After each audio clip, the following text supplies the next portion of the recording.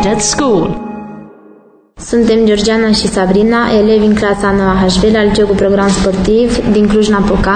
Am urmărit împreună Yoson Lee și în continuare vă vom spune părerile noastre referitoare la acesta.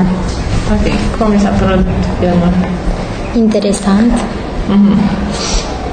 Care era ideea centrală sau povestea filmului? Bine, hai să luăm. Unde se desfășura? În Elveția. În Elveția. În Italia. Erau cu imigranți de diferite naționalități. Ați văzut că era și din China și din Polonia. Așa, crezi că era potrivită prietenia dintre o imigrantă din China și un italian? Nu. De ce? Bine, considerăm că asta se întâmplă în Italia, în perioada actuală. Ce știți despre, nu știu, diferențele astea culturale? Aveți informații despre?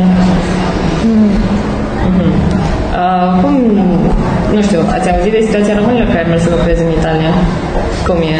Este ușor? Crezi că se integrează în comunitate? Da. Nu așa de ușor, dar... Că până la urmă mai erau și informații prin presă. Care își bat joc și... Da.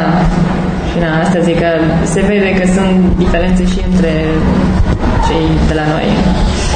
Da. Știți că ea lucra ca să poată să-și aducă copilul. Credeți că și alți oameni care nu se lucreze în țările din Europa mai dezvoltate, considerate tot așa, au motive de genul ăsta? Vor să aducă familia sau... Nu neapărat.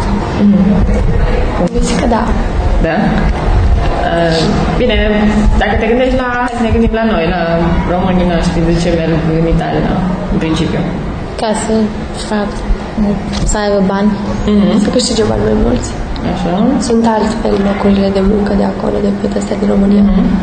Pe de altă parte, a zis că și ea lucra destul de la munca de jos, cum zicea la un moment dat, adică era la o fabrică de textile și după aceea a trecut la la cafe, bar, ceva în genul. Da. Românii pot să treacă direct la joburi mai bune decât astea când merg, ce credeți? Da, eu zic că nu. Și de ce, care ar fi posibilitățile să lucrezi acolo? Adică, nu știu, de ce ține să poți să găsești un job mai ok?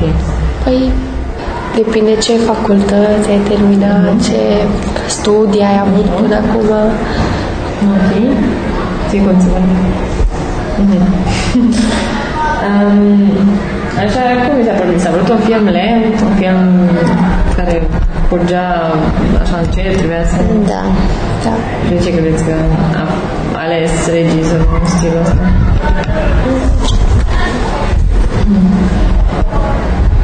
Și raportat la celelalte filmuri pe care le-ați văzut până acum în cadrul proiectului, care vi s-a părut cel mai... Primul. Primul? Da. Dar oare de ce ți-a plăcut mai mult primul? A fost mai, nu știu, mai interesant, mai intens.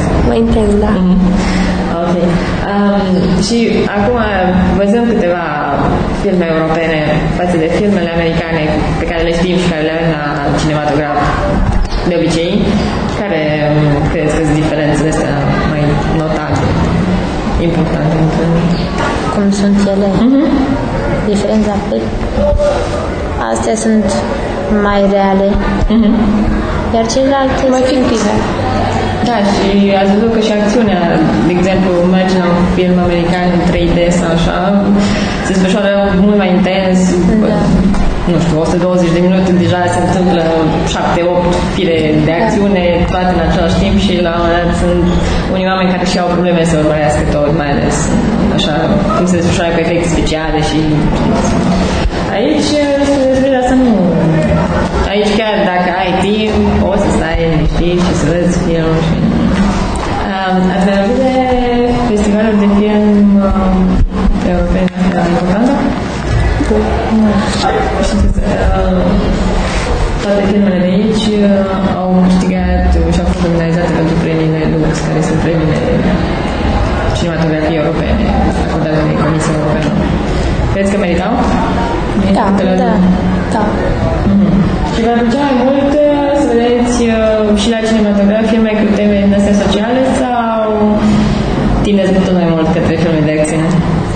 vedeați. Da. Ok. Mai aveți alte aspecte? Nu. Ok.